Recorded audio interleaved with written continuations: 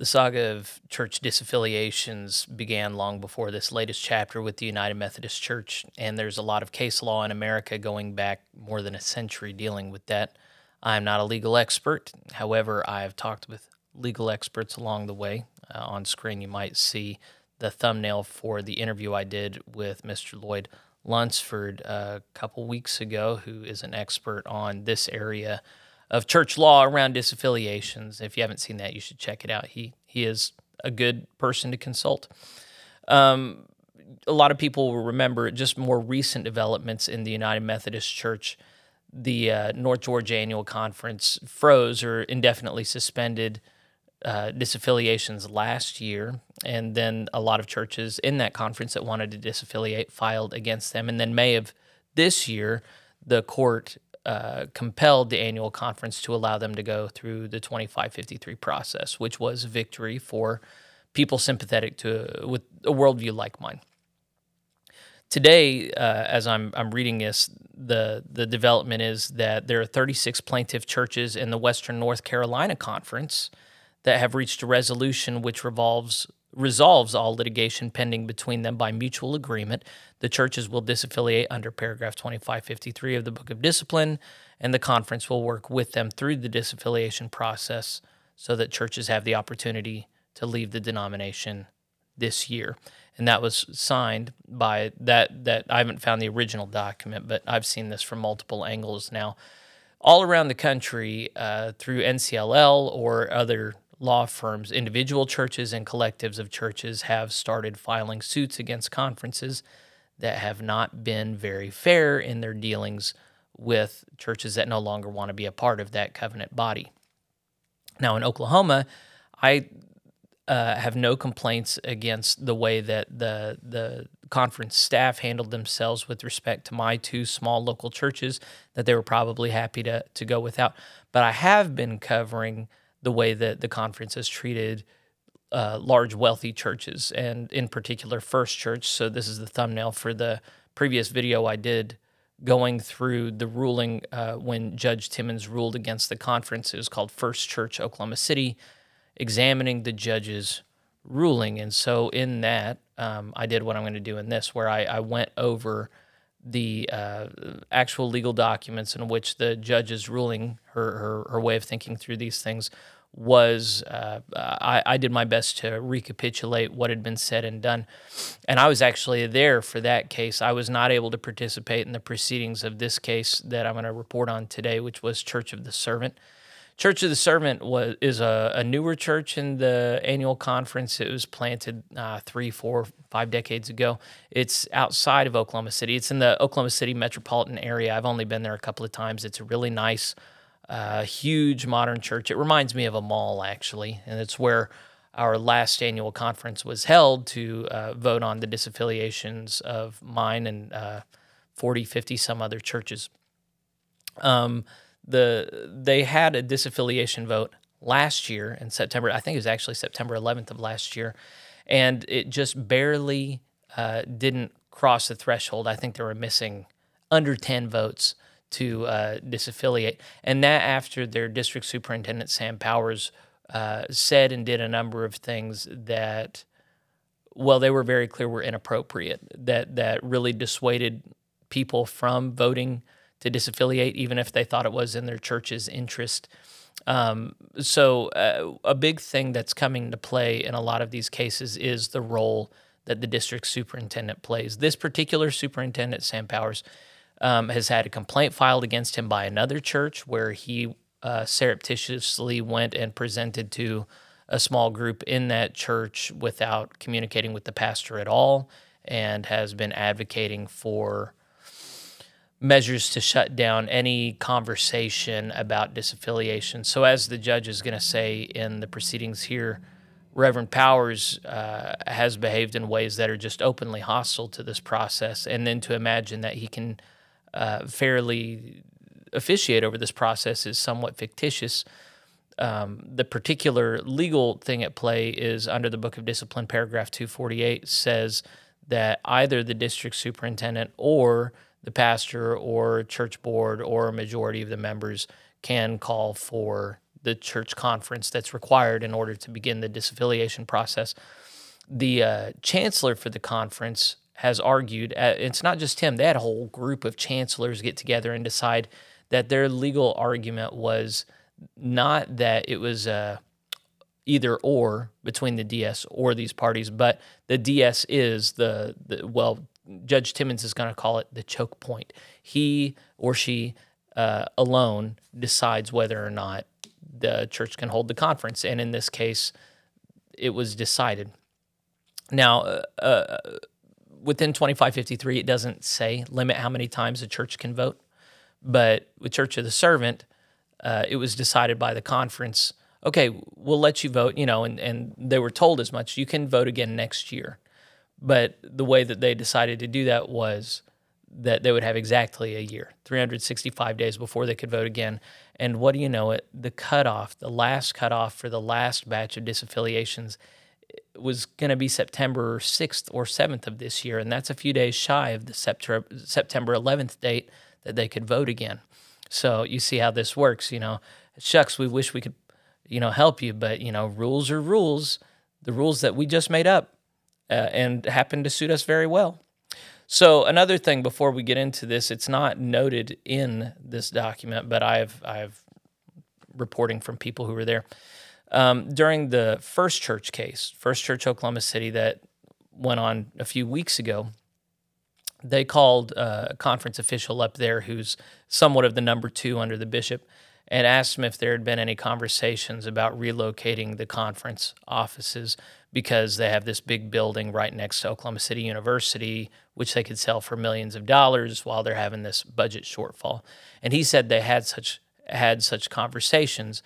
However, they didn't prod after that about whether or not they had talked about First Church or Church of the Servant being such a location. So Judge Timmons decided what she did in that case, which, by the way, I think if you've been staying on top of that, the judge ruled that they should hold a special annual conference just for voting on First Church, whether or not they could be disaffiliating, and they would have to invite all the representatives from the last conference, even though they disaffiliated. It was an amazing decision.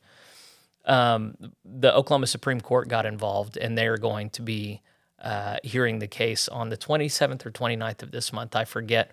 But that allowed the conference to belay that order and not call that special annual conference. So in this case, they also interviewed. That's not the right word. Interview. They it's not interrogated either, but the right word's not coming to me. They called another conference official up and asked, okay, we know these conversations have been happening about relocating the conference office. Have you talked about relocating it to First Church? And the conference official said, yes. And then they said, have you had the conversation about relocating it to Church of the Servant? And the answer was also yes. And then I don't recall if there was a follow-up after that. But what started to become very clear to the judge and to everybody in the courtroom was that they were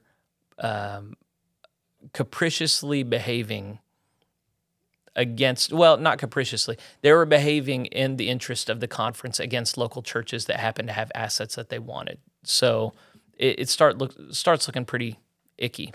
So there are probably going to be many more details that I remember as I walk through this. But the reason I do this is, one, because I have enough insider knowledge to actually be useful and put out some good information. But two, there are a lot of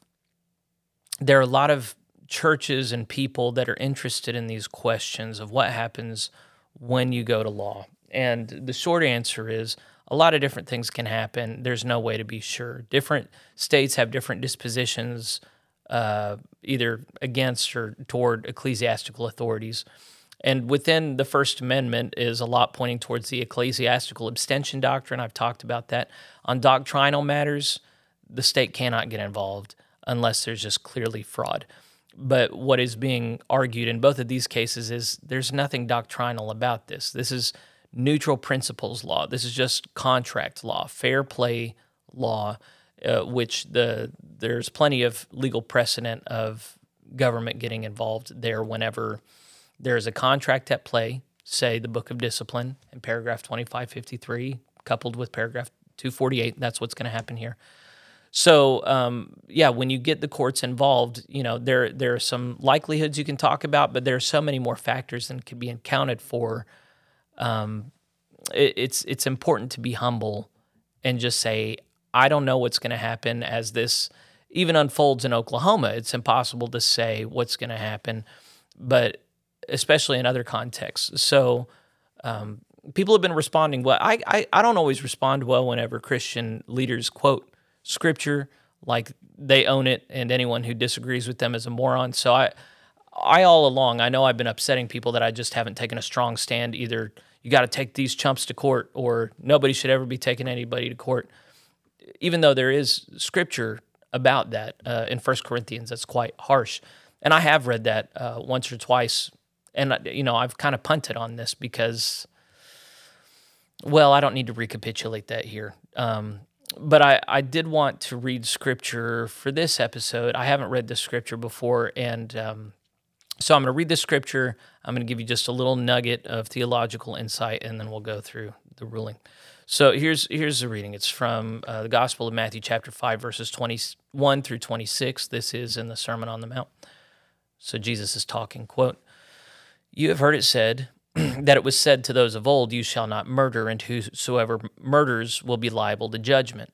But I say to you that everyone who is angry with his brother will be liable to judgment.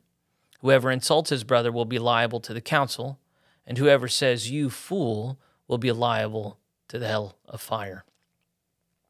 So if you are offering your gift at the altar and there remember that your brother has something against you, leave your gift there before the altar and go. First be reconciled to your brother, and then come and offer your gift. Come to terms quickly with your accuser while you are going with him to court, lest your accuser hand you over to the judge, and the judge to the guard, and you be put in prison. Truly I say to you, you will never get out until you have paid the last penny." So why do I read that? Well, that last part obviously talks about being taken to court and what you should do, how you should behave with your accuser before you go to court. Now, some might look at this as a scripture against even taking one another to court, and it probably is that as well. But it's also a warning that if you are behaving unjustly, you need to go ahead and fix that before this appears in a worldly court, because a lot of things can happen that you can't control, and you can end up getting a lot of people hurt. And so as I'm reflecting on this, First Church of the Servant may or may not be right taking the conference to court. At this point, my sympathies are obviously with them. I don't know what else they could do. They were entrusted with a legacy and a heritage from faithful saints in the past that they were expected to carry forward. The conference was making that impossible, so now they're appealing to someone who has the authority to intervene. So I could be wrong on that, but in this case, I'm much more concerned about what the conference is saying and doing. And when the conference is behaving unjustly, and whenever they're called out by a worldly authority or people who are pushing back even within the church, when their retort is, "We have the right to do this," then that is a huge problem. And I've paraphrased several times Paul in 1 Corinthians, "All things are lawful to me." And his retort is, not all things are beneficial. Not all things build up. And the fact that the Oklahoma Annual Conference lacks this discernment, and that they're willing to bully local churches for self-gain is it's really concerning that people who say they follow Jesus are willing to use this coercive and manipulative power for their own gain at the expense of local congregations that built, maintained, loved, and cared for these facilities and these assets for decades before now. So there are a lot of bad things that can come out of this. There are bad things for the conference that can come out of this that other local churches are having to pay for. There are bad things for other churches if this really does start influencing the way that religious freedom is treated by the state in this country. Then part of that is because of the churches bringing suit. But I mean, how dare you churches bring suit against us when we're pushing you around? Because you stood up for yourselves, now all of us are going to suffer. You should have just taken it on the chin. I don't think we get to say that. Like, yes, there is scripture saying, why not rather be wronged? Why not rather be defrauded? That is there.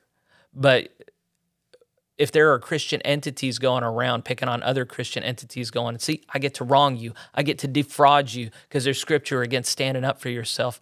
I really don't think that is how the scriptures are to be used. I would think that that's an inverse antichrist way of using the scriptures. So anyway, that's my theological reflection.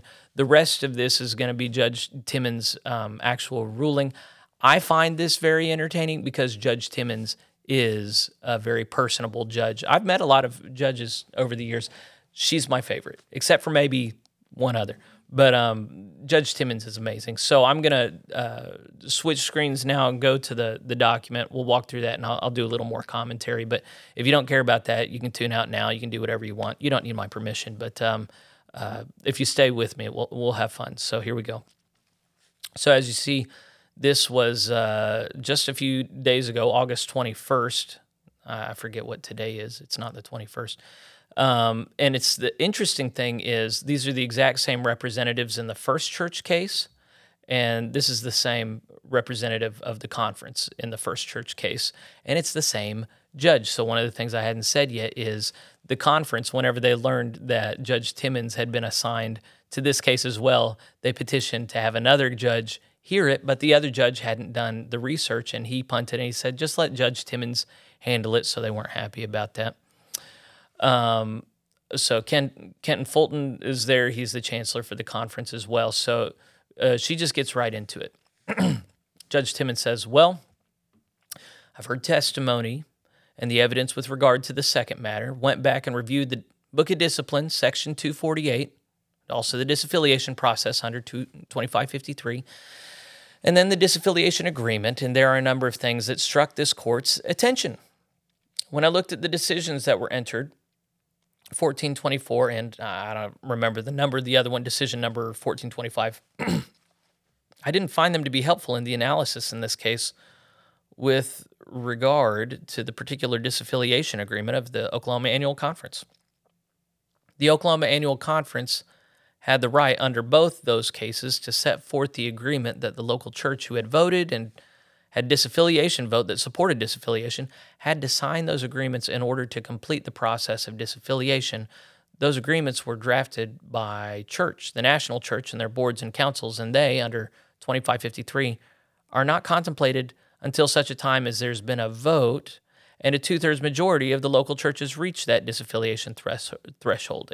And I, under just neutral contract principles, it makes no legal sense to argue that disaffiliation agreement that is unsigned by either of the parties governs 2553 at this juncture. No one signed it. And it may be that they're required to sign it at some point, but we don't have any consent. We don't have a meeting of the minds in regular contractual terms with regard to the disaffiliation agreement, and that analysis doesn't even come into play until after subparagraph 4A has been met. So to argue that it controls in these circumstances with regard to waiting a year makes no legal sense and flies in the face of just basic contract law. But in addition to that, there is testimony that no one else has been subject to a 1-year waiting period. So she's referring to treatment that the conference is the way that they're wanting to execute this plan and insist that they have the right to. She's saying, well, listen, if you're governed by contract law, and if you haven't read the Book of Discipline, it is very much in the language of a contract. This is in the section that deals with property transfers and the like. She's saying, with her legal expertise, that she knows how contracts work, and there is no way that the Oklahoma Conference is right to get to the conduct it's saying is normal. She's saying it is not normal. When you have these words in your contract, they do not imply this behavior at all. There's not a correspondence here. It plainly says the opposite of what you're doing. You're trying to exercise authority in this way before you're even eligible to do it, because first they need to have a vote. First they need to sign a contract as to how they're going to do things with you. All right, back to Judge Timmons. She says, and the court has been particularly disturbed in both of these cases with unprecedented action on behalf of the national church in what appears to be direct contravention of the processes afforded to everyone else who wanted to disaffiliate, And it seems to have been enacted, and I believe that the proof in this case substantiates the burden that the measures taken with regard to the Church of the Servant was arbitrary, and was not required of anyone else. And in fact, a church was allowed to vote again within a year. The Gould Church, I believe, was allowed to vote in a year on disaffiliation and was allowed to disaffiliate. So there was Gould is the name of the city in which this church resided. They apparently took one vote last year and it didn't pass. They were given another vote date in under 365 days that they passed and were allowed to begin the disaffiliation process. Church of the Servant, all of a sudden they're going, oh, sorry, 365 days, you're just not going to cut it. She's going, that is obviously, that's hogwash. You're being arbitrary because she's not saying they want the property, but she is saying that they're being treated. If this is a contract, they should be treating all of the churches the same. She's saying you're not treating them the same. You're treating them differently in a way that does not benefit them. Back to Timmons. We also have a process that, to me, is tainted by the stated bias of the district superintendent. So this is Sam Powers that I was telling you about. Timmons says he demonstrated an acrimony and a behavioral antipathy to the disaffiliation process. There was some testimony, and I don't remember it getting run to ground, about him denying the vote of disaffiliation to an Edmond church.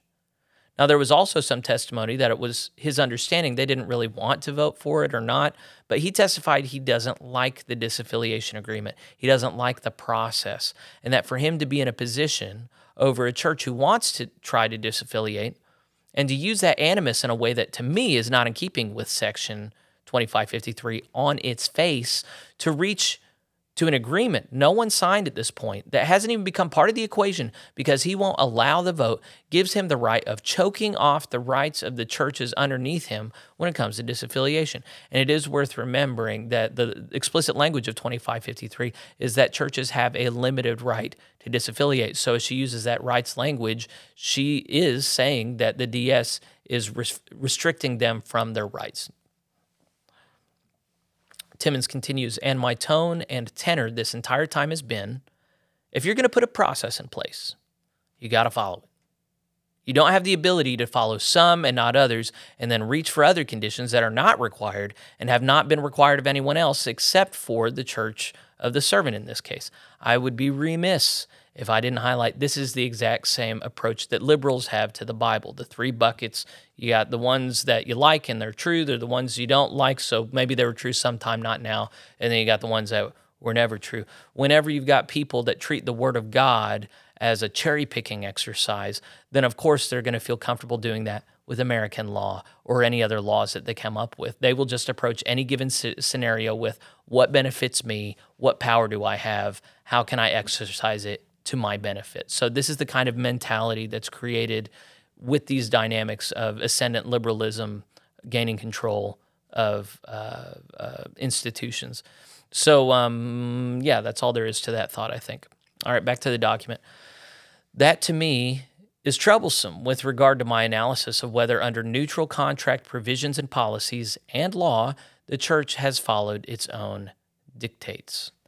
I should come back to this point that she made, which is if you're going to have a system, you got to follow it. And so what she's calling them out on is it's not just that you inherited this, but you actively created this. And in the case of First Church, they actively created this process for viability study that then they violated it themselves by not following the timeline and not getting the proper representatives together. Here, similarly, they were given assurances that they'd be able to get a second vote, that they would go through this process in good faith with the conference, and then the conference just welched, and they had no recourse, so obviously that's why they're here. But you also see her appealing time and again to the neutral contract provisions, policies, law, time and time again saying this is not an ecclesiastical matter. This ecclesiastical abstention doctrine does not apply here. This is neutral contract principles. Timmons says, a lot of times when you do contracts, sometimes you look at it later on and you don't like the result of it. But contract law is that you're stuck with that, whether you like it or not. I looked at 2553. In there does not appear to be any limit on the number of times a party or a church can ask to be disaffiliated. It's not in there. And in fact, if you want to talk about the disaffiliation agreement, it in particular lends itself to the interpretation that in its very terms, there is contemplated more than one disaffiliation vote. And that's found on page 5, last paragraph of the August 2022 version, and also on page 6, beginning at the last paragraph on that page, going over into the next page of the June 2023 version that has the 1 year in it. But even that says that a church can request another conference and vote, but they have to have the approval of in consultation with the district superintendent or until the passage of 12 months. So even that, even though that didn't happen in this case, even that contemplates that there can be more than one disaffiliation vote, and it does not in that paragraph say you have to wait a year. It's in the disjunctive. It says or. So I wrote that down on the side, disjunctive. And then she turns to paragraph 248, which I already set up a little bit ago. She says, looking at 248, which is the provision that talks about when church conferences can be held, I read it to see if whether or not there was anything in it that said the church council could not call for a vote. And when I looked at 248, it appears that the district superintendent can call for a vote and also the church council.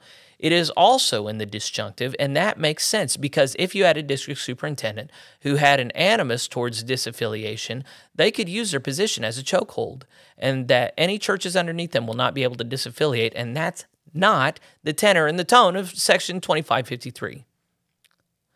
So I was in the court when she heard the argument from the conference chancellor that the chancellor, the district superintendent has ultimate authority. It doesn't matter what the church board or pastor does, and he can schedule it and then he can cancel it again and he can schedule it again if he wants. It's totally up to him. And Judge Timmons was just like, that's crazy. That makes no sense. If that's how contracts work, then just go ahead and get rid of contracts. And so that's coming back again. They chose to interpret it.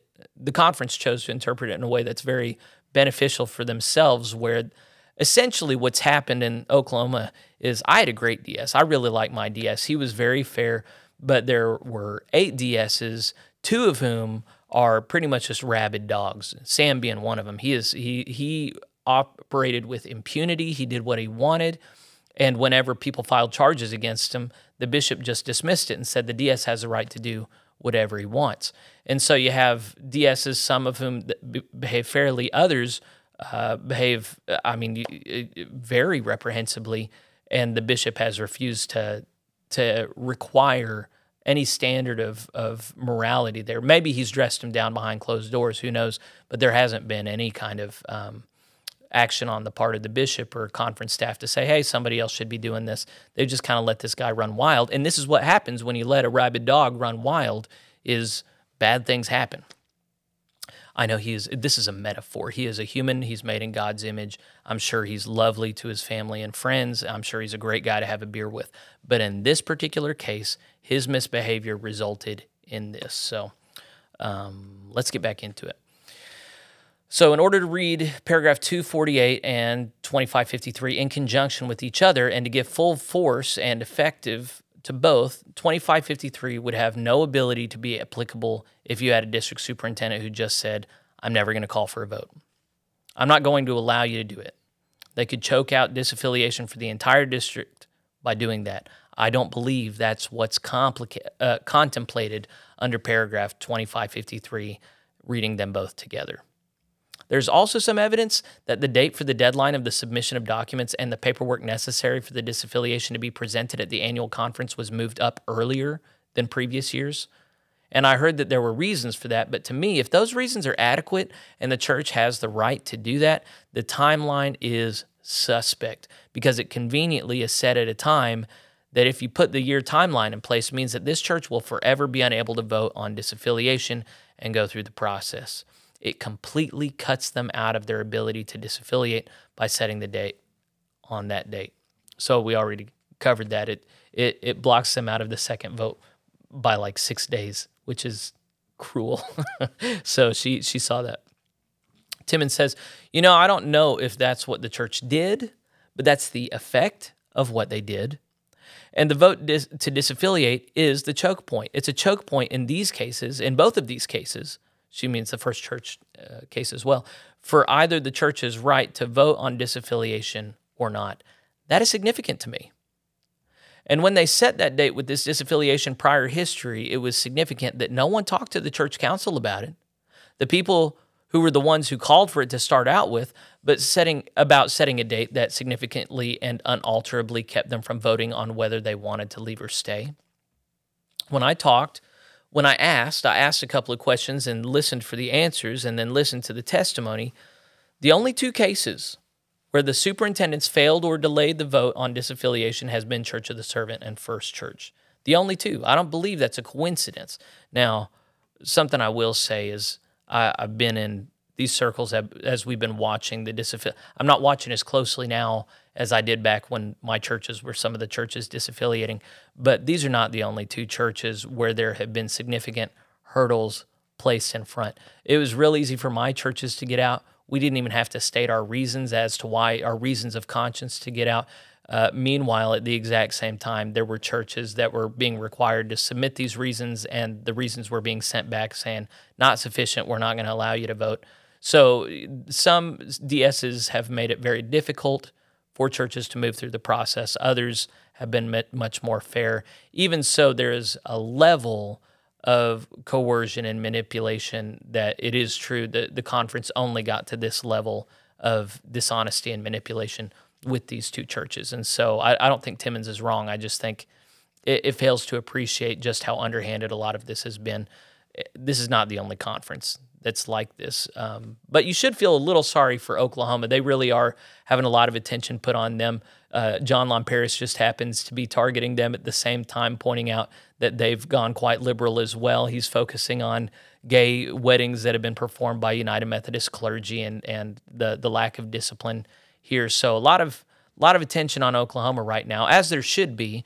I think there should be more attention on every annual conference. It's just going against, for so long the culture was we can trust these people, and I think I think I've said it before. If you don't learn the lesson that you shouldn't trust people from this, then you're not paying attention. There are things that are unique about the United Methodist Church that are particularly troublesome. But if you imagine that going to the Global Methodist Church, you can just trust everybody in authority, well, you need to learn your lesson. The whole point here is you need transparency and you need accountability. And if you don't have these things in place, there will be abuses sooner or later. And yes, it's always the abuser's fault. But even so, if you're not demanding transparency and accountability, then you are partly to blame. All right, we need to get back into this document. Timmons says, I believe that the disaffiliation under 2553 has been frustrated by the actions of the National Church and the Oklahoma Annual Conference. They're the parties that drafted the disaffiliation agreement. The National Church was involved in the Section 2553 disaffiliation, and by its very terms seeks to allow people to leave without the things that I've seen go on in these court proceedings. It was specifically drafted to allow churches to leave if they so chose. That purpose has been frustrated. Court finds that irreparable harm will be the result if a temporary restraining injunction is not enforced or is not granted, because Church of the Servant will never be allowed to vote on the disaffiliation if the respondent's actions are not enjoined. I also, based upon the law and the facts in the case, believe and think that there is a likelihood that the petitionary on the temporary restraining order will have success on the merits. So the court's ruling with regard to the injunction is that the Church of the Servant be allowed to vote on the disaffiliation as contemplated under Section 2553, and as a result of the request of the Church Council that has not been acted on in a manner that would allow them to vote prior to September 6, 2023, so that they may be ready and able to participate in the disaffiliation process on or before that date. So essentially what she's doing there, she's mandating that the conference is saying they got to wait 365 days. She's saying, no, they only need to wait 355 days. You're going to give them this vote prior to the cutoff date. So far, I think that's all she's really saying. Okay, Timmons says, and we'll find that the Church Council also has a right under 248 to call a vote on disaffiliation because 248 in conjunction with 2553 lends credence to the fact that the Church Council can call the vote for disaffiliation along with the district superintendent, especially in this case where I find that the disaffiliation process was tainted by the animus of Reverend Powers or Dr. Powers, who has demonstrated history and who testified that he is not in favor of disaffiliation and does not believe that the agreement or the process is something that he thinks, I'm saying loosely, should not happen and shouldn't be done. So she's also very firmly telling the church how it should be interpreting paragraph 248. So far, the denomination in the U.S. has chosen to read it in such a way that the DS can serve as a choke point. That's the word she used, to keep the vote from happening. She's saying, no. When these two are used in conjunction, it's clearly meant to make it to avoid a choke point. You're inverting the whole purpose of it. You're going to have to apply it this way. So what I wonder is if other justices in other states are going to look at that ruling at all and consider that as well. I just wonder how big a role that's going to play. Timmons says he testified, she's talking about the DS, Sam Powers, in essence, to that on the witness stand. So his being a district superintendent over Church of the Servant at this particular time has tainted the process in a way that has made his denial of the request for a church conference to vote on disaffiliation arbitrary and not in keeping with both 248 and 2553, the Book of Discipline. And I also specifically find that the disaffiliation agreement, in terms of its tenets regarding the process, does not come into play until after a vote has been done and disaffiliation has been approved by 2/3 of the church, the local church. And so while it may be instructional after disaffiliation has been voted on and 2/3 have voted to disaffiliate, it does not govern under 248 and 2553, the process prior to that time. And that's contemplated in section 2553 of the Book of Discipline at subparagraph 4. So that came into play in the first church where they were trying to get him jump through all these hoops before they'd even let him take the vote. She said, no. You can put hoops after the vote, but not before. The language of 2553 does not allow that. So you need to read your own contracts, she's saying. Timmons says, and I also, wait, did I already? Yeah. Okay, so Timmons says, and notwithstanding the two opinions, I still don't know whether subject to final editing with regard to both of those means that they're final in such a way that they inform my actions in this case. But even if they are final, I do not find them to be helpful or instructive with regard to 2553 in this particular case and particular issues that have been found to have occurred in this matter, and that's my ruling. Then she says that she's required to set bond in this case, and I asked about this, and I'm not going to look at the document anymore. It's still interesting after this, but long story short, she sets a $300 bond in this case, and I'm still not exactly sure how that works. It has something to do with maintaining the status quo and awaiting a later injunction by the court, or this is an area of law that I'm not familiar with or comfortable talking about, so just allow me to excuse myself from that. The second half of this whole document is her chewing out the conference counsel, Mr. Plorid, I forget how he says his last name. He represents the largest law firm in our state, by the way. That's who the conference hired. He apparently, in the filing for the first church case, made insinuations about the poor performance of Judge Timmons' court reporter, and man, she took issue with that here. It's all in writing. She's chewing him up one end and down the other. This whole time in both cases, I've never seen someone behave the way that this lawyer behaves. Well, okay, I can't speak to the second case. Even in here, he's behaving in such a way where I've never seen someone act this way as an adult. I don't know what's going on with this guy, but he makes it so hard for her to like him. And so, man, I wonder if the conference would have done better with a different lawyer, but it is what it is. I mean, it's worked out the way it has, and I'm not upset about it. I did see the response from the conference, and I got it emailed to me. I could show it. I could read through it, but this is already long enough. The conference really doesn't say anything new. You'll remember they did mail out a response to Judge Timmons' last ruling with First Church. They do pretty much the same thing here, insisting, hey, we were within our rights. Judge Timmons has no right to rule on an ecclesiastical matter. We're being compelled to do stuff we don't want to do. And then the undertone of it being you should resent the state and refuse to give them their way in what they want to do. So they're setting the stage even with these two small victories with First Church, part of the reality is that the conference is creating great antipathy towards these churches by sending out these letters in the tone that they do without any humility at all about, hey, we might have interpreted these words wrong, and it's helpful. It's been helpful to have American legal experts get involved and help us see that we're reading this wrongly. We're reading it too favorably on our end, and we might be trampling upon the rights of local churches. You would expect a church body, if it follows Jesus, to have some of that humility and go, we could have been mistaken on this, but they're insisting, nope, this is an ecclesiastical, doctrinal matter, and the state has no right to get involved. So they're laying the stage for a very acrimonious next conference gathering where they are looking at potentially not ratifying the disaffiliations of a couple dozen churches. Other interesting development, man, if you held on this long, this is an interesting tidbit. This last week, Mosaic Church in Oklahoma City voted to disaffiliate.